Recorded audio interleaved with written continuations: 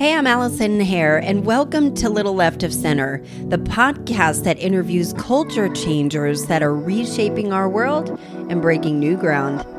I am so happy to welcome Hilary Billings to the Little Left of Center podcast. She is an on-camera host, celebrity interviewer, online influencer, former Miss Nevada, burn victim and advocate, and host of the podcast Red Carpet Confidence. But my favorite part about her? She is focused on everything but the superficial. As you'll hear, she runs pretty deep. Please enjoy.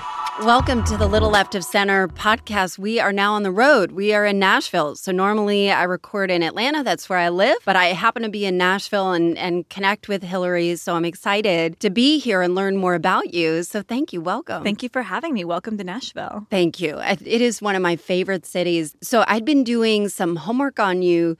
You have got such a varied background.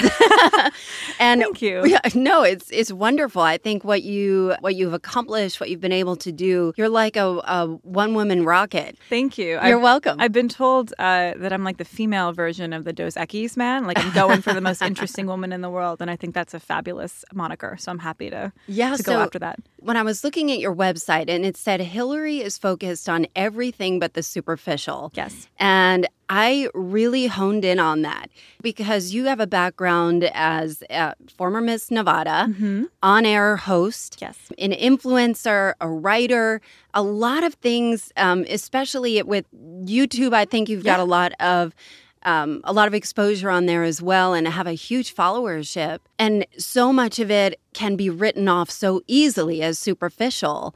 And I want to understand, it seems like you're trying to break that, or at least kind of break the convention of what people think when they hear of those things. So I'd love to hear a little more about your story. Absolutely. I have been on such an interesting journey my entire life. And I've grown up in production and, got my degree in psychology. And I wasn't ever planning on being in this world of on-camera and entertainment as an adult and pursuing it as a career. And what I found, the long and the short of it, is that there is such a dichotomy between the real life of someone that you're interviewing and talking to and the perceived life that we see online. Yes. And having had a background in journalism and seeing what we would publish versus the reality of who we were talking to. And not to say that we'd ever publish anything that was incorrect, but we just skew it in such a way where you wouldn't see when I'd have a conversation, oh, this person also is a perfectionist or has anxiety or, is clearly dealing with something else here. And that's not things that are talked about as widely within the media, on social media. And I became very frustrated by seeing how social media in particular was affecting others, especially young girls, and seeing these highlight reels and seeing these filtered photos, all the Photoshop that's being used, and that being skewed as reality. And we're seeing increases in teen suicides, especially among young women, increases in anxiety and depression associated with social media use, increase in comparison levels. And I've run the gamut of experiencing my own levels of inadequacy and feeling like I'm not enough or not doing enough or not worthy. And I really want to be a part of a conversation that shows that there's more facets to all of these parts of our lives and kind of bridging that gap in the conversation that's not being had, because we all experience feelings of inadequacy. Mm-hmm. We all experience insecurities and battles with our self-worth, but we're not talking about it. And yet we're all on social media scrolling and looking at everyone else around us and comparing our lives to theirs. And it's creating so much mental health issues as well as just a lack of awareness of how we can better and more intentionally connect. So my entire mission now has translated from, and I still love interviewing celebrities, and part of my new podcast series, which is coming out, is doing that. It's talking to high profile people and these role models, but in a very different way about things that you normally wouldn't cover in a typical headline interview. Yeah, it seems like when you talk to people, there's a lot more depth. But I think what you bring to the table is a lot more fun. Like you're not afraid to be goofy. You're just kind of out there and silly. Yeah. But I think you can, because you're a beautiful woman and you have, been doing some amazing things, that you just peel one layer off and the depth is just really there, and I think people really resonate with that. So I'm curious to learn more about about your journey and what that has looked like. I know you said that you struggled with feelings of inadequacy. Yeah. And you grew up in Las Vegas, which is like a whole nother universe. It is. It's like an alternate world. You know, I mean, how was that growing up, seeing these showgirls? Yeah. Part of the fabric of your life. I think the beautiful thing about the position that I was in growing up, my father was a casting director, producer and director for television and film and live events. So I grew up doing my homework on the backstage of Siegfried and Roy's set or in a corner booth at Studio 54. So crazy. And so, yeah, and at the time, I just thought it was a bunch of boring stuff I had to follow along with my parents. You know, I didn't know that most people didn't hang out with lions growing up or have friends that were showgirls. And so it wasn't until I was older that I recognized the impact of that. But I think the beautiful thing about having that glimpse behind the curtain is I got to see what the reality was behind a series of auditions. I remember once we were doing an audition for a huge band. They were doing a music video, and I went with my dad and just sat there in the corner doing my homework, and we must have interviewed 300 different beautiful models. They all did their dances. They put it all on tape. We compiled it and made our list of cuts for this band. And after 2 weeks of interviewing girls and doing these auditions and putting everybody through this time of taking out of their schedules and getting everyone's hopes up, they went in a totally different direction and decided not to hire anybody. And so, of course, that's not the story that the girls hear, though. They just hear, oh, okay, well, you weren't chosen. And so then that has an interesting effect on their personal beliefs of their self-esteem versus the whole scope of the project change. But they don't get to have that back-end understanding. I was working for Italian Vogue. I did a modeling shoot with them, and there was a beautiful girl, 15 years old, but she was really struggling with liking herself. And I found it so fascinating that this girl who was beautiful was being photographed and put in this international fashion magazine and essentially telling everyone else, like, this is the standard. And then other women are going to go and look at these photos and then compare themselves to that image and hold themselves to this unreachable standard and continuing to just have this grow and this ripple effect that we don't even know. So it was interesting in that regard that I got to see very early on how things outside of our control played into body dissatisfaction, played into self-esteem, which is part of the reason why I was so fascinated by psychology when I got to college. And I think that my first major experience with feeling very inadequate was when I graduated. I was the #1 graduate of my university, and I was rejected from every graduate school program that I applied to. How does that happen? So I had applied to a very specific field of eating disorders and body image because I wanted to continue doing research in that field. There's only 20 schools roughly in the U.S. that have PhD programs for that.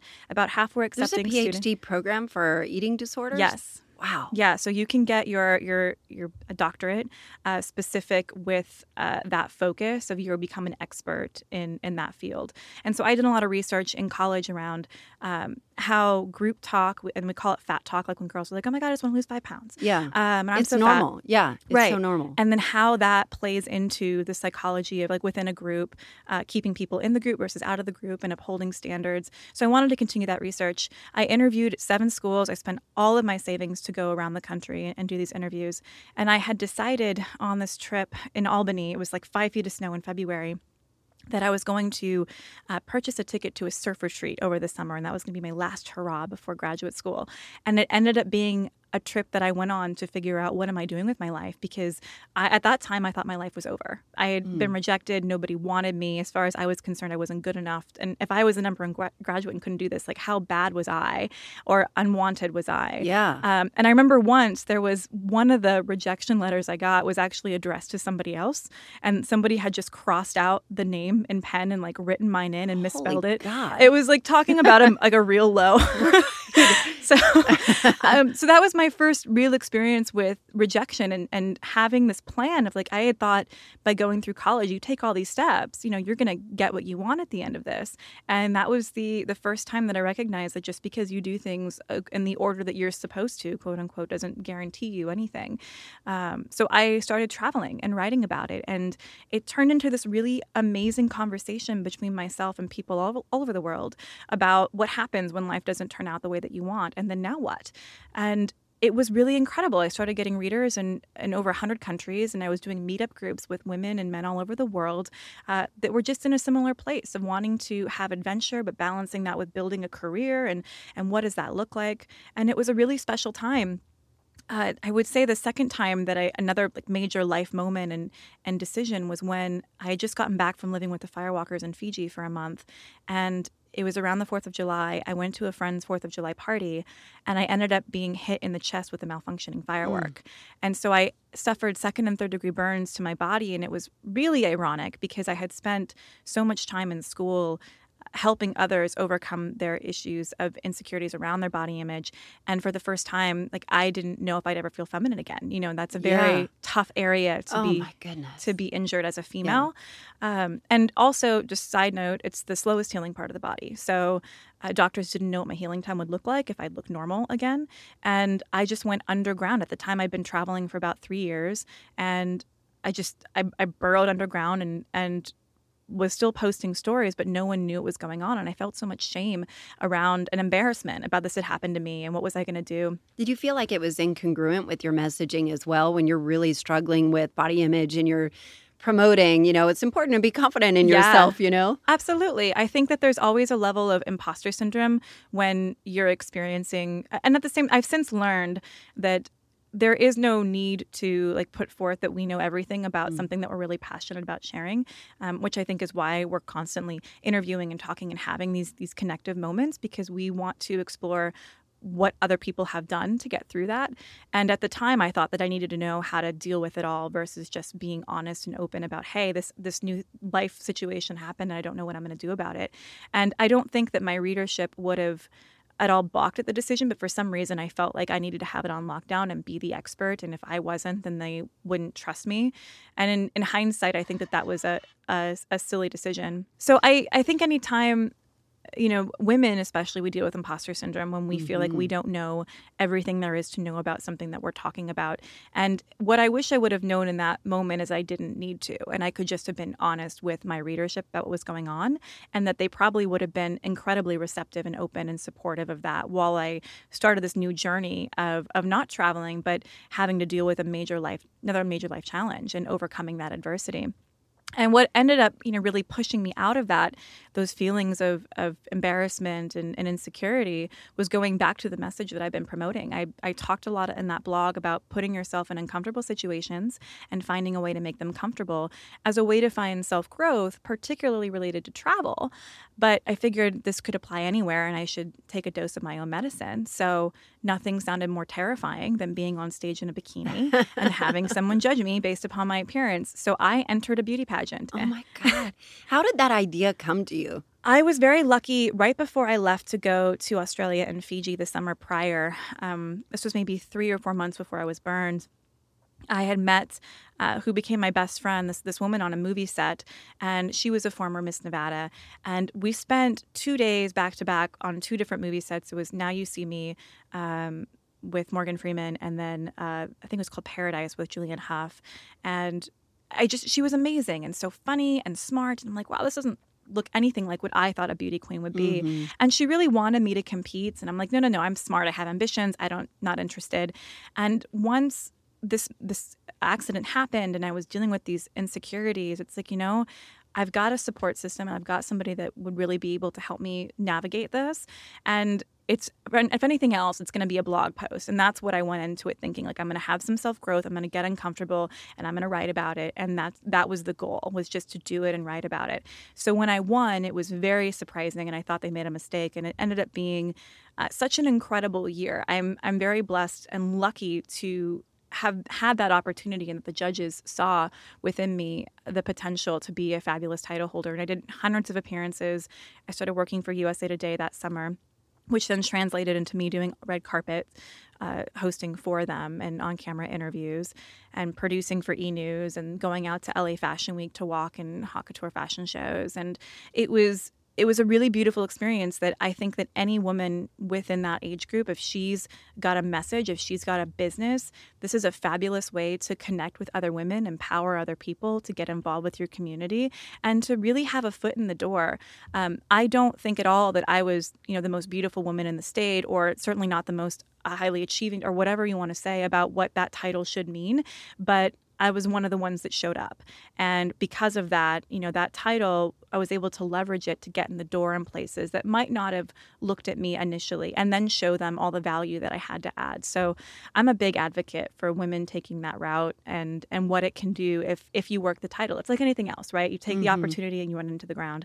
And by the time I gave up my crown that next year, my sash was so dirty. And Where's that crown now? It's in a box in my closet. It is. Yeah. It's not even on display. Not yet, and I would love to put together some sort of display for it. That sash needs cleaning. It's covered in tanner and makeup and coffee. But that was the goal. Like, I wanted to use it, and I wanted it to be of utility.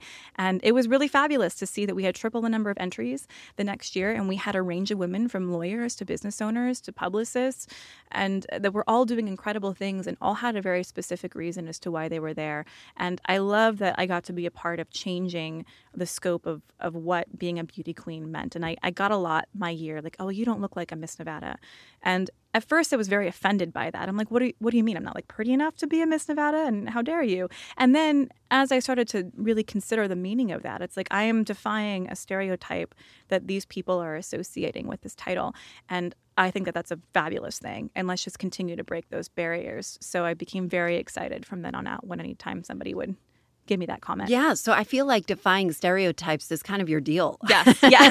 Basically, and just listening to your conversation, there's kind of a red thread that I'm seeing through it, that it seems like there's a view of compassion or empathy that you've had throughout your whole life.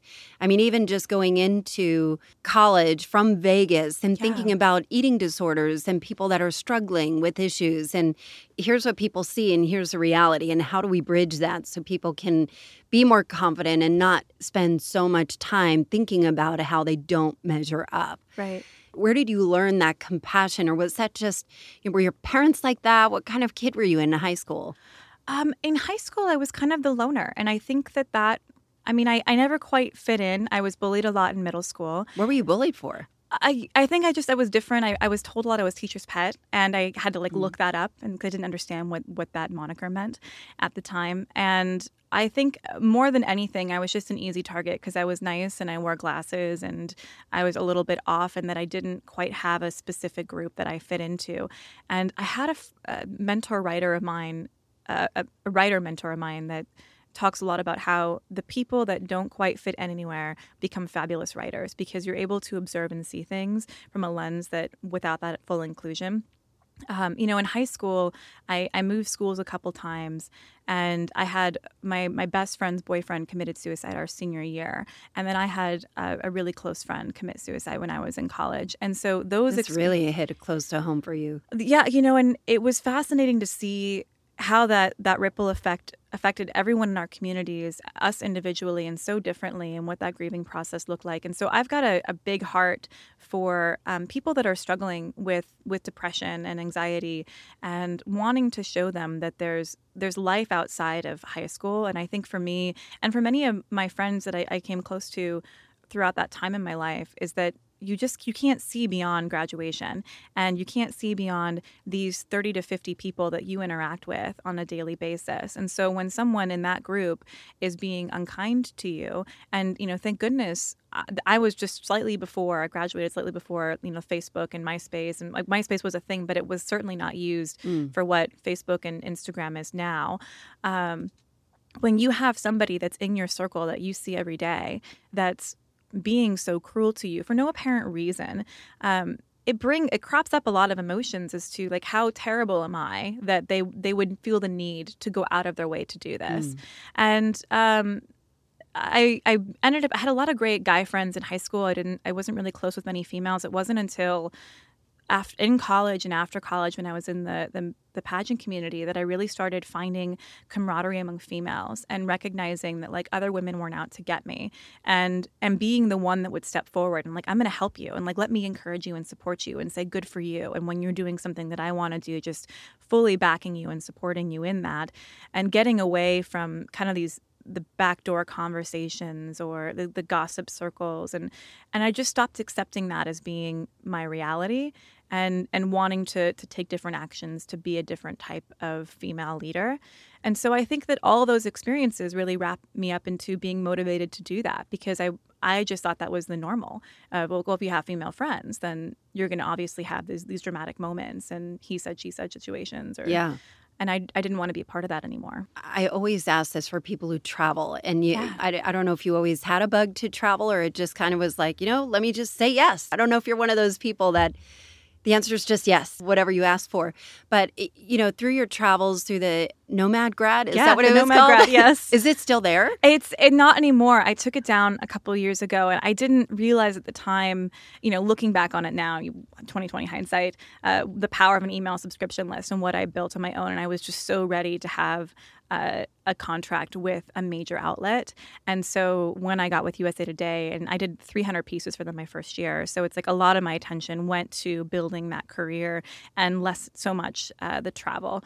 And now I think the good thing is so much of that audience has still followed me. And what I've learned through that is they don't follow you because of a specific niche. It's because they follow you as a person. Yeah. And so that's been cool to see that.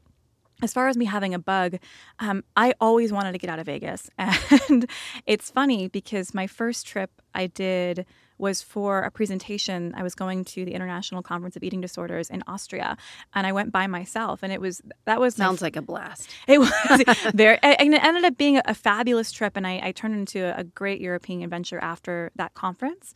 But what I loved about that trip was that I realized how much I could rely on myself. And I think especially in high school and college, and you're being so shepherded along the way and told to do certain things and not do certain things. And suddenly it's like you wake up, I don't speak the language, I can't read the signs that are all in German. So what am I going to do today? I need to find some breakfast. Let's go find breakfast. And the cool thing about that is that every time I was able to, okay, well, you got through today, you got lost, but you didn't die. So did you do it alone, or yeah. it was just you? Just me. Oh my God. And that was Girl, you got balls to steal. Let's call a spade a spade. Thank you. Well, and what I learned is like every step along the way, okay, we got through day one and I'm still here. And in fact, I had a fabulous time. And experiencing wonderment really brought more color into my life. And so then that's when I started really feeling the travel bug, because that was an easy way to experience that adventure, that wonder, to learn to trust myself. And anytime I found myself getting lost in my microcosm in Vegas, it's like, okay, got to get on a flight and go somewhere else. And I've since learned ways to get out of that don't involve a plane ticket. But at the time, that was the easiest solution. Yeah. Was like, just go and see somewhere else and see how other people live, and that this isn't everything, and that you can be in control of that. And anytime, especially a female comes to me, it's like, I just don't know where to start. I feel like I'm stuck in my life. It's like, take a trip and go don't somewhere. Yeah, and then don't make a plan and figure it out as you go along, and then learn to trust yourself and like be in the moment. And I'm having heart palpitations just as you're saying that. I'm like, oh. And it's a beautiful time. And then, they may never do it again. But I'm a big advocate for travel and expanding your horizons. And I think if we all did that at some point in our life, we'd be able to understand others and different perspectives a little bit easier. And it sounds like you got a lot of really personal lessons that have kind of crystallized in you. And I'm wondering, based on the cultures that you visited, what do you think that they are doing right? What do you know that you wish other people could know here in America if you were going to adopt something? Well, I think the first thing I would say is that we are all more alike than we would ever, I think, want to admit here. And I think it's really easy to get stuck in the fear-mongering when it's like us versus them. And the reality is the same things that light us up are the same things that light them up. And when I was in Fiji, I mean, they're one of the happiest cultures in the world. And I think part of that is they put such emphasis on family and the present. Fiji time, there is no time. Like, they say something's going to start at 4 o'clock. It might be 4, it might be 6, whenever they feel like it. And there's such a belief and a knowing in their mysticism and the beliefs that support that. And I think that when you transfer something from you wish you could believe in it, and then you believe in it, to knowing it and owning that you know something, that that pulls a lot of pressure off of how you interpret the world. They're constantly communing with their spirits and their guides and, doing these ceremonies to ask for the support of their ancestors. And, when I was there, the father of the chiefly family passed away. And so even during this crazy experience that I was having, there was no sadness, because it was like, oh, well, he's gonna pass on, and now he's one of our protectors, and now he's one of our guides and one of the elders on the other side. And I think that's a really interesting, there's no loss for them when it comes to that. I went to Colombia a few years ago, and I was given so much crazy advice before I went on that trip. And it was very scary going down there initially. And what I realized is that, other places, especially that have poor stigmas on them, they don't want you to be kidnapped either. Right. They have so much pride in their countries, just like we do. And I felt probably safer there than I would feel here, because one, I was very aware as to what I was wearing, what I was holding, and what was going on around me. And the people so wanted to ensure that I was safe. And, when I got back to the States and just looking around, it's like people with the designer handbags and their phones out, and no one's paying attention to what's going on around them. It's just a whole different attitude of like flaunting the wealth. And I think that the reality is, it's like you can go and do a lot more than you think that you do. It's all about just intention and having awareness when you're there. When you talk about intention and awareness, your career is pivoting more towards, so what is it, red carpet confidence? You've got a new podcast coming out, super exciting. And tell me what that means. Tell me what your hope is to accomplish through this medium.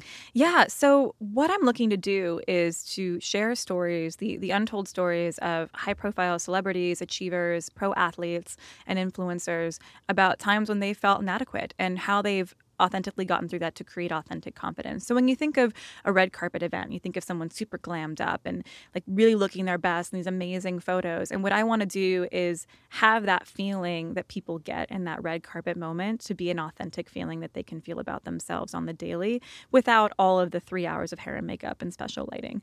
And for me, it's kind of taking that backstage look at someone's life, where you might see them on social media and what they post and think, oh, their life's so great, but they're not talking about the mental illness they struggle with, or how shy they were as a kid, or when things went wrong.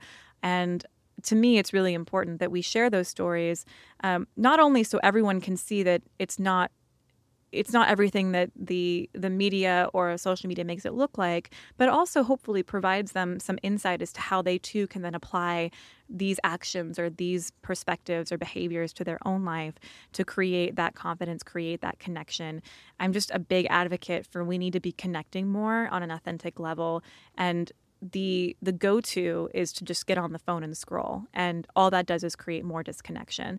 So I'm very excited, and I've been so lucky to call in a number of favors from friends of mine that I've met over the years in my career in media to get this off the ground. And I've been really just blown away by the response of people that like, yeah, let's do that and let's talk about that. And I sat down a couple weeks ago with a senior advisor for President Obama, and he was just super excited to tell this side of his life that normally wasn't covered in the media. And I just think there's something really special about the fact that they want this too, because they don't want to be considered a one-sided person, or that they've had things handed to them, or that everything just looks as glossy as it is. Yeah, it seems like your mission is just adding context so people can connect. Yeah. And I'm wondering, because a lot of your living that you've made is through very superficial means of looking perfect, of looking this way. Would you change the industry? Is that your hope to change it? Like, do you wish Vogue had more natural and normal looking people? Or do you feel like there is a market for that? Or do you feel like that it is disconnecting people, or just, the people that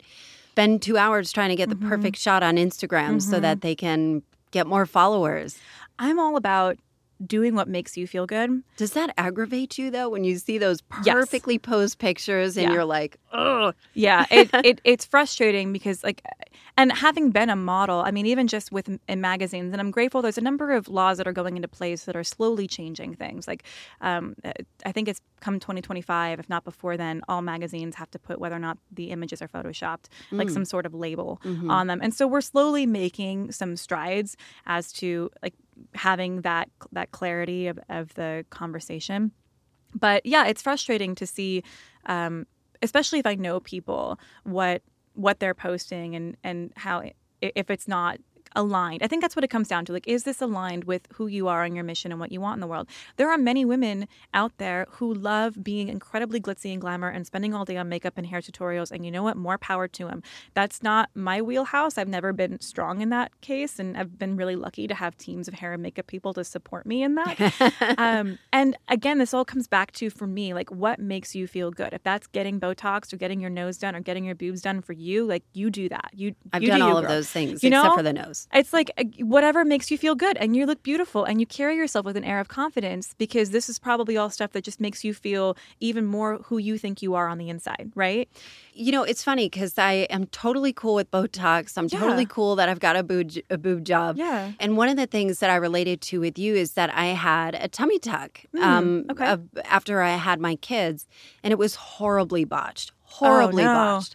And I had 3 surgeries to fix it. And it's still, like, there's still a lot of scar tissue where there's certain things I can't wear. And I really struggle with, I mean, certainly there are more important things for me to worry about in my life. But I still struggle with, like, I can't wear this 2-piece. And I certainly can't wear anything that's too low cut, you know? And I have to make sure everything is, like, visually in a place where it's not going to show that, or I don't feel self-conscious. And I hate that. Yeah. I hate that my mind is to that, because I feel like I can rationalize all of it, but it's still there. And I know I'm not alone. Oh, no. You know, and there are people that I don't struggle at all with confidence, obviously getting on a mic or public speaking, where other people that may be very difficult. Yes. You know, I never worry about asking for what I want or deserve or whatever it is. Right. We all have our own things. Exactly. And I'm wondering how did you get through that with your own burn and going in a bathing suit? Yeah. You know, like, did you cover it? Did you feel like, I don't know if it's healed now where it looks normal, or if there's still skin that is a different texture? I'm really lucky in the regards that, so what happened was the firework fuse. This is now my own therapy session. No, and that's fine. Continue. And let's do this, because I think that this is so helpful for your audience. Because one, like, they're listening to you for your perspective and your understanding, and for you to have the vulnerability and strength to be able to say, this is something that I've dealt with and I'm dealing with now and still struggle with today. Like, we need more of these conversations, which is why I'm just so excited to be launching this podcast and having this motivational speaking career around this topic. We need to talk about it, because everyone's got something. And whether it's they don't know how to speak publicly and they have a fear of that, or it's asking somebody out, or it's, you know, feeling like an imposter in their job, or it's a body image. Like, and with most people, it's probably multiple things. So with me specifically, I'm really grateful that over time they've healed really well.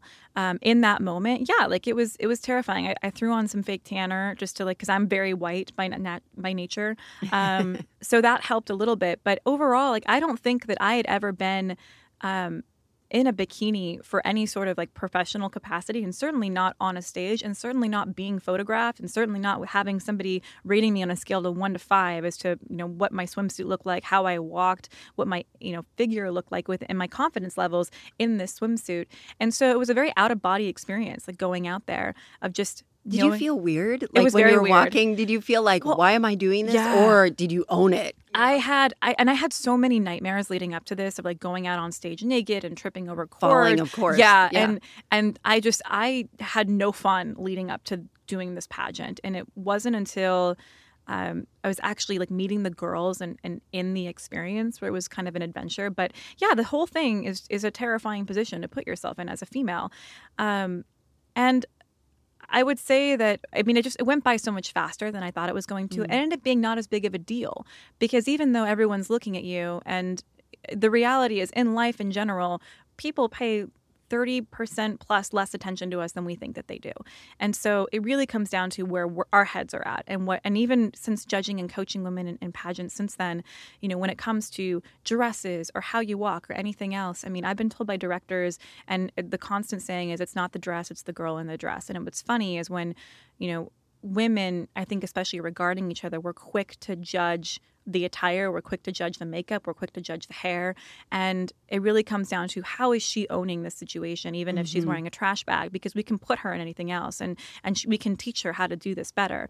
But you can't teach how to just own that situation. And so it comes down to just owning where you are, and knowing that if somebody else has a problem with it, it's not because of you, it's because of them. And even going back to, looking at being bullied in middle school. And it's like, it wasn't about me or anything that I was doing. It was something in them and what they needed to do in order to make themselves feel seen or feel better.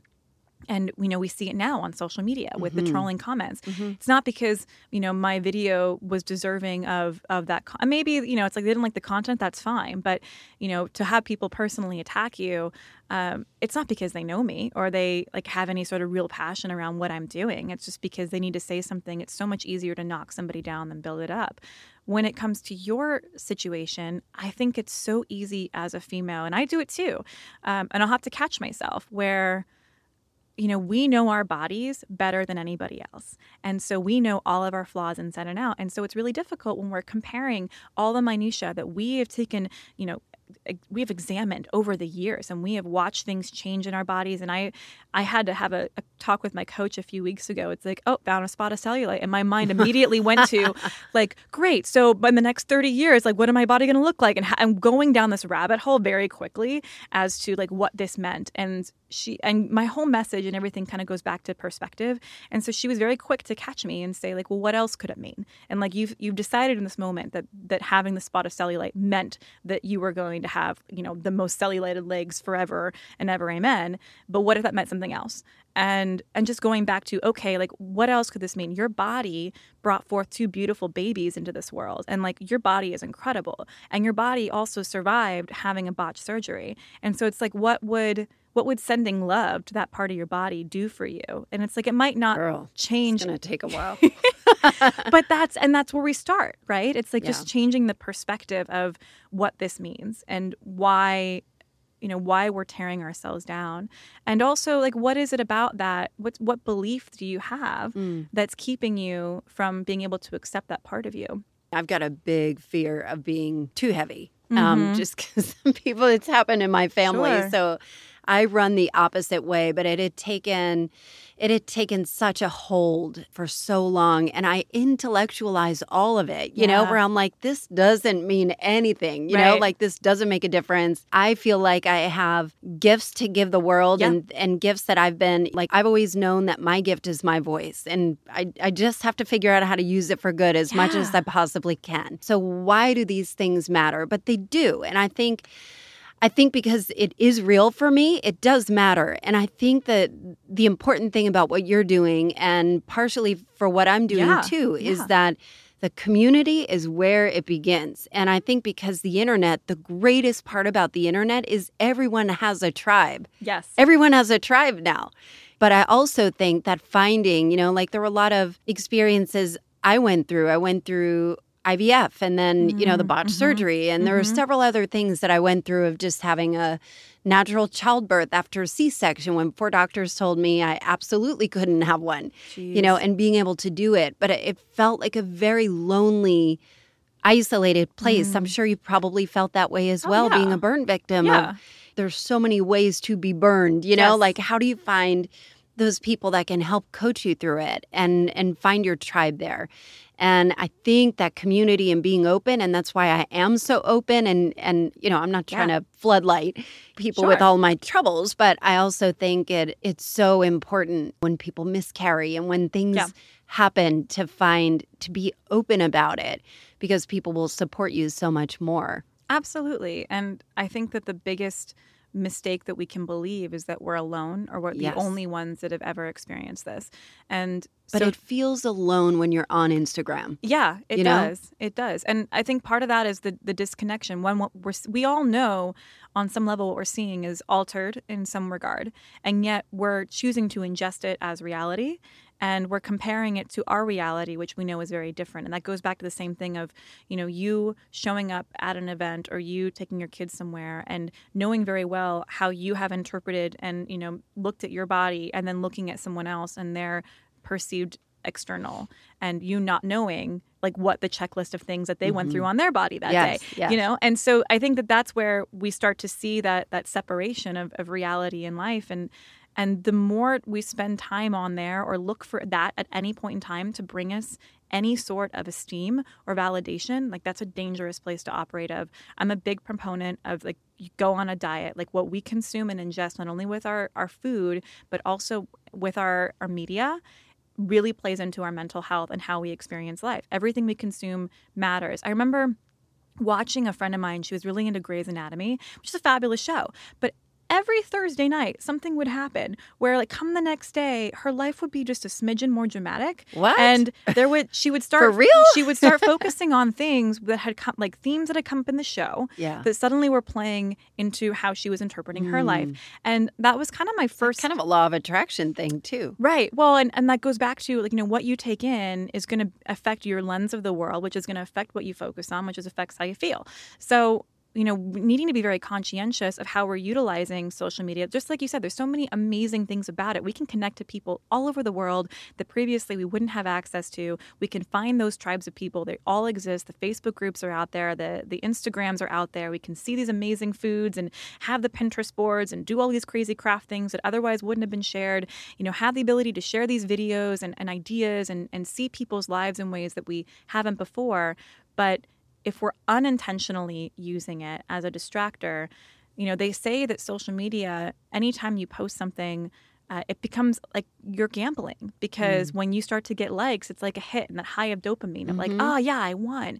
And then you're just trying to replicate that. So if you're externally looking for that validation versus being able to internally provide it to yourself, and I think that all starts with what you consume. So utilizing social media very specifically for a specific purpose, and like get on there, check your friends or your family's photos, add whatever you want to add, connect with that community, and then get the hell off. Yes. And then go find. It's so hard when you're at the doctor's office waiting. Yeah, it's like bring a book, find an article, watch a TED Talk, find something that you can ingest that isn't as tough for your system and your mental health. It's kind of like crowding out the bad too with more good. Just add more good. Yes. Yeah. Well, and that's it. The more you're focused on, self-growth or finding ways to affirm your own self-worth, the less you're going to be looking externally for it as well. And you're also, and when that does happen, then it's a nice, oh, that's nice, but you don't live for that type of significance. Yeah. And that's a major shift right now. I think we're all very focused on wanting that external validation. And I've been there too. And especially when it comes to creating video content, where other people consuming my content, for me is a major part of how well I think the content's doing and whether or not I had the right idea. And I've just had to learn, and with, the mentorship of coaching of many fabulous influencers, that there's always going to be people that dislike what you're doing just because you're existing. And that's only because you're doing something that they know they could also be doing. Like the content that I'm putting out is nothing special. It's filmed on an iPhone. I write a script out that, I had some inspiration from. My biggest video so far was on how having a girlfriend's like having a cat. Somebody else could have written that. Like I got to be the vessel for that in the world, and there you go. But that's somebody else could have made that video very easily and probably had it done just as well, if not better. And I think that that's part of the challenge, is people see others succeeding in ways that they too could succeed. And that's part of the reason why they want to rip you down, is because by doing that, it gives them a justification for why they're not doing it. Do you have to mentally prepare yourself to read comments when you see that? Like, Yeah. How do you process it? Because it's not like you're just above it, No. Like nobody is Mother Teresa. No. And it's like, whatever. Mother Teresa would be in rehab if she was alive today and was on social media. I've talked to a lot of influencers about this, and some of them just don't read the comments anymore. I mean, Taylor Swift has turned the comments off on her Instagram because she can't deal with it. She doesn't want to, and she doesn't need to. Selena Gomez deleted her Instagram account because she doesn't want to deal with it for mental health reasons. So there's numerous ways of going about it. I try to find the comments that people enjoy, have an engagement with them, because if I do that, I usually find that they can become lifelong fans. Mm-hmm. And then with some of the comments that are negative, I try to poke fun at them. One guy had posted some comment about on that cat video, I bet she's got 30 cats at home. And I'm like, actually, I'm allergic. And that was my response to him. And so sometimes when you engage with humor, people come around, or they recognize that what they said was not maybe the most appropriate thing, or they don't even expect that you're going to read the comments. And so then it becomes almost this weird reverberation where they have this consciousness about crap, I hope you didn't take offense to that. I didn't mean it the way that it sounded. And there's this nice lesson learning moment that happens. Right. And sometimes it doesn't matter, and they're going to be jerks regardless. And I've had, 15-year-olds in different time zones say horrible things to me in direct messages, and that's okay too. But I think that the 15-year-olds, once you start looking on profile, you go back. I have an influencer friend of mine. He does over 1 billion views a month on his channels, and sometimes if somebody's being especially mean to him and they're a kid, he'll go back through their profiles, find their parents, and then email them, be like, hey, I'm just really concerned about them, and here's some screenshots of what they're sharing, and are they okay? And then it's interesting to see how the parents suddenly... I would do that in a heartbeat. That sounds like the only way to do it. Right. And then parents get mortified, and suddenly it all stops, and it's fascinating, that people don't know what their kids are doing on the internet. But at the end of the day, putting yourself out in that type of environment where that's where you're creating your content, you're going to get opinions because that's what the platform is built for. And on some level, we need those opinions because that drives up engagement, which drives views, which drives the monetary value as well as the audience. And so, so it's like on one hand, you just don't want to get sucked into what the message means and internalizing it. I had a mentor say, you can't weight all opinions equally. And that became very powerful to me and something that I have to keep in mind when I'm reading this comment section. If I'm in the arena, there's a great Theodore Roosevelt quote about being in the arena. And the man in the arena is the one that's, sweating and wielding the swords. You're in the arena right now. You're putting yourself out there. You're creating content. And so take your advice from other people in the arena with you that are just as vulnerable, that are doing the damn thing and making it happen. Don't take your advice from those that are in the peanut gallery sitting up in the stands watching because they don't know. They're not doing it and they won't. And so their opinion shouldn't carry as much weight as those that are also in the arena with you. And what I found is really fascinating, 2 observations. One, those that have been bullied or those that have had adversity that they've experienced in their past are more likely to be the ones that are successful now, and the ones that are eager to help others now and share in these compassionate moments. And then it just becomes so fascinating when you talk to somebody else that's in the arena. They almost never have anything critical to say of you because they know what it's like to be there.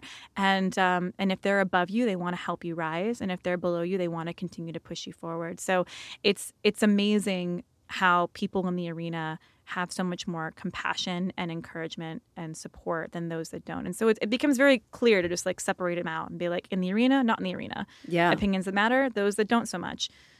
Hilary, have you seen Brene Brown's new Netflix special? I haven't, but I need to. You would have referenced it if you did, because she does a whole thing on that Teddy Roosevelt. I'm sure. Quote. Yes. It's called A Call to Courage. I highly recommend it. And when you do, please message me. I will. I think it is so groundbreaking. She's a fabulous she's role model. Yeah, and again, her whole platform, shame and vulnerability. For me, it's looking at wanting to solve inadequacy through perspective, and it's just so important that we have these conversations. That's a beautiful way to put it. Thank you. Well done. Thank you. I've got it. I want to ask you a question. I'm so curious about that. So I was watching some of your videos. I noticed that you're very quick on your feet. Thank you. And when you see people that are famous for interviews like Juliana Rancic and Ryan Seacrest, and they just pop up with things, is that how you always are? Is that your superpower? I think it's certainly one of them. I've been very lucky to, I took speech and debate in high school, which I think really prepared me more for life than anything else in that time frame. And I wish I was good at that stuff. I never recommend it to anybody. If you, kids in high school, when they ask me, I want to be on Camera House, what do I need to do? It's go into speech and debate, do impromptu. Yeah. Because if you can learn how to formulate arguments, even if you don't, there were so many things that we debated, should we abolish the penny, whatever. And sometimes it was current event related, and it keeps you informed, but being able to construct arguments for both sides, and then you don't know which side you're going to get, and then having to base what you argue off of what the other people are doing, or impromptu, you get a topic and it's happiness. And then you have to create a 7-minute speech. You have 30 seconds, or maybe it's a minute, to put together a 7-minute speech in your head and present it there on the spot. And I think that that's what really set me forward and just cultivating that. I think it's something that can be cultivated. It takes practice. But yeah, and I think that also comes down to, I'm really grateful with my psychology background. That is clear throughout our entire engagement and everything I've heard. Yeah. That being able to read people's body language and where they engage and where they don't. And so, being able to flip a conversation very quickly someone was not interested in that line of questioning, and just being able to build rapport really quickly. Because when you can do that, it becomes easier to do you could ask anything. It doesn't matter because you're going to have a good time. And so I think certainly memorization, being able to quickly ingest information and regurgitate it back out has been always something I've been really strong at, which has helped me in on-camera hosting and presenting and everything else. And also, just remembering facts about people. I remember I ran into a musician at some party a year ago, and I think the last time I interviewed him and his band was 2 years prior. I was like, "Hey, how's your puppy doing?" And he's like, "Oh my God, you remember that I had a puppy?" And it means the world to people. Yeah. But that comes down to like authentically remembering something and then having a conversation where I'm not trying to get anything out of him for it. Was really important to me to be able to just build rapport. And I was so grateful when I started with USA Today. They sent me to do my first red carpet with their senior music reporter. And I think just to have him babysit me more than anything because they didn't know how it was going to go. But he taught me, it's worth losing the interview right now to build the relationship in the future. And it's like, don't ask that question that's going to insult them if you care about where this is going to go in 10 years. And it's all, or if you have to, it's like preface it like with, hey, just so you know, I have to ask this, you don't have to answer, and just making sure they feel comfortable with knowing that you're not going to take what they say and twist it. And I think more than ever, there's a lot of fear around that particular type of reporting. So being able to create rapport, think on my feet. And that also, it just being a humorous person. I think having humor in life is such a fabulous superpower for so many reasons. One, it makes life so much more fun and palatable. It also disarms people. Yeah. And it makes, anytime you're dealing with adversity, I just try to be like, okay, well, what adventure is going to happen now? And like have this third person perspective of like, ooh, what is Hilary going to do here? And really just being able to apply that anywhere in life has also been really fabulous. So what is next for you besides a podcast? Yeah, so podcast is launching here shortly, Red Carpet Confidence. We're talking with high-profile celebrities, influencers, pro athletes, NFL players, other on-camera hosts, influencers about their moments of inadequacy, how they got through them. Super fun. I'm really excited about that and being able to bring that to the world. I've seen some of the names that you had. I'm like, wow, these are some really Thank good. you. These are some really interesting people. I'm excited, and hopefully it's just going to continue to grow from there, as well as doing more motivational speaking. So looking to talk to youth leadership, women's groups, corporations about how confidence and building confidence can not only affect your employees and employers and stay-at-home moms, students, and where that can translate to more success and fulfillment in your life by having more conversations about these types of inadequacies. So building out all that content right now, still doing on-camera work, which is fabulous. And I'm just really excited to see how this continues to kind of to move forward. Also doing more video content around motivational comedy. So what is motivational comedy? It's utilizing. I like it. Yeah, it's utilizing humor to tell motivational, empowering messages, right? So how is that not like self-deprecating humor, which is so popular? Yeah, that's a particular type of humor that you could use in that situation. So, for example, motivational comedy would be my first video that I did, which I never thought I'd get into the space to begin with, but I did this video because I was trying to pitch it, and everyone liked the idea, but no one quite knew how to execute it, and it was running out of time to make it relevant, and it was, what it was like being a Hilary during the 2016 elections, and just things that people would say to you. I'm like, hi, I'm Hilary. It's like, oh, I'm going to vote for you. I'm not going to vote for you. Or like, you're the one trying to take away my guns. Or all these interesting things. And so acting out that scenario and that's interesting. And then culminating with the message of just because I share a name with a political figure doesn't mean I want to hear your opinion. And for that matter, like how are we serving each other in this situation? And like maybe Hillary's just need hugs right now, or maybe like any Donalds would need a hug right now. And like, let's just agree we're all in this together. Yeah. So having a message that's positive and finds a way to bring people together over maybe an issue that's uncomfortable or a little bit polarizing. I did one on the Women's March, which essentially was just like, hey, the largest grouping, a gathering, peaceful protest, regardless of your thoughts on whether or not it should or shouldn't have happened.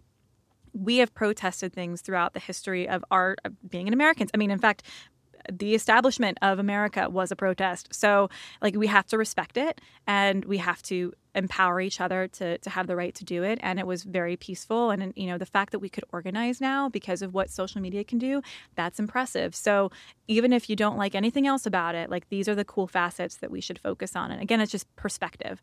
And I really want to do more about inadequacies and how to help people feel better in certain circumstances, and utilizing some of the tactics that I've learned over the past decade of experience being on carpets and talking to people to make them feel more authentically confident. I love it. Thank you so much. Thank you for having me. Culture changer, Hilary Billings. I'm so glad you could join us today. And thank you so much. Thank you. Enjoy the rest of your time in Nashville. Thank you. I always do. I always do. Thank you. Hilary Billings really is like the female version of the Dos Equis guy. She might be the most interesting woman, but what I love most is how focused she is on helping others find their own confidence and their own sass. Links to find Hilary are in the show notes, and I can't wait to hear her upcoming podcast. If you like what you heard, please subscribe, rate, review, and if you care, please share. As always, thanks for listening to Little Left of Center podcast, and I'll see you next week.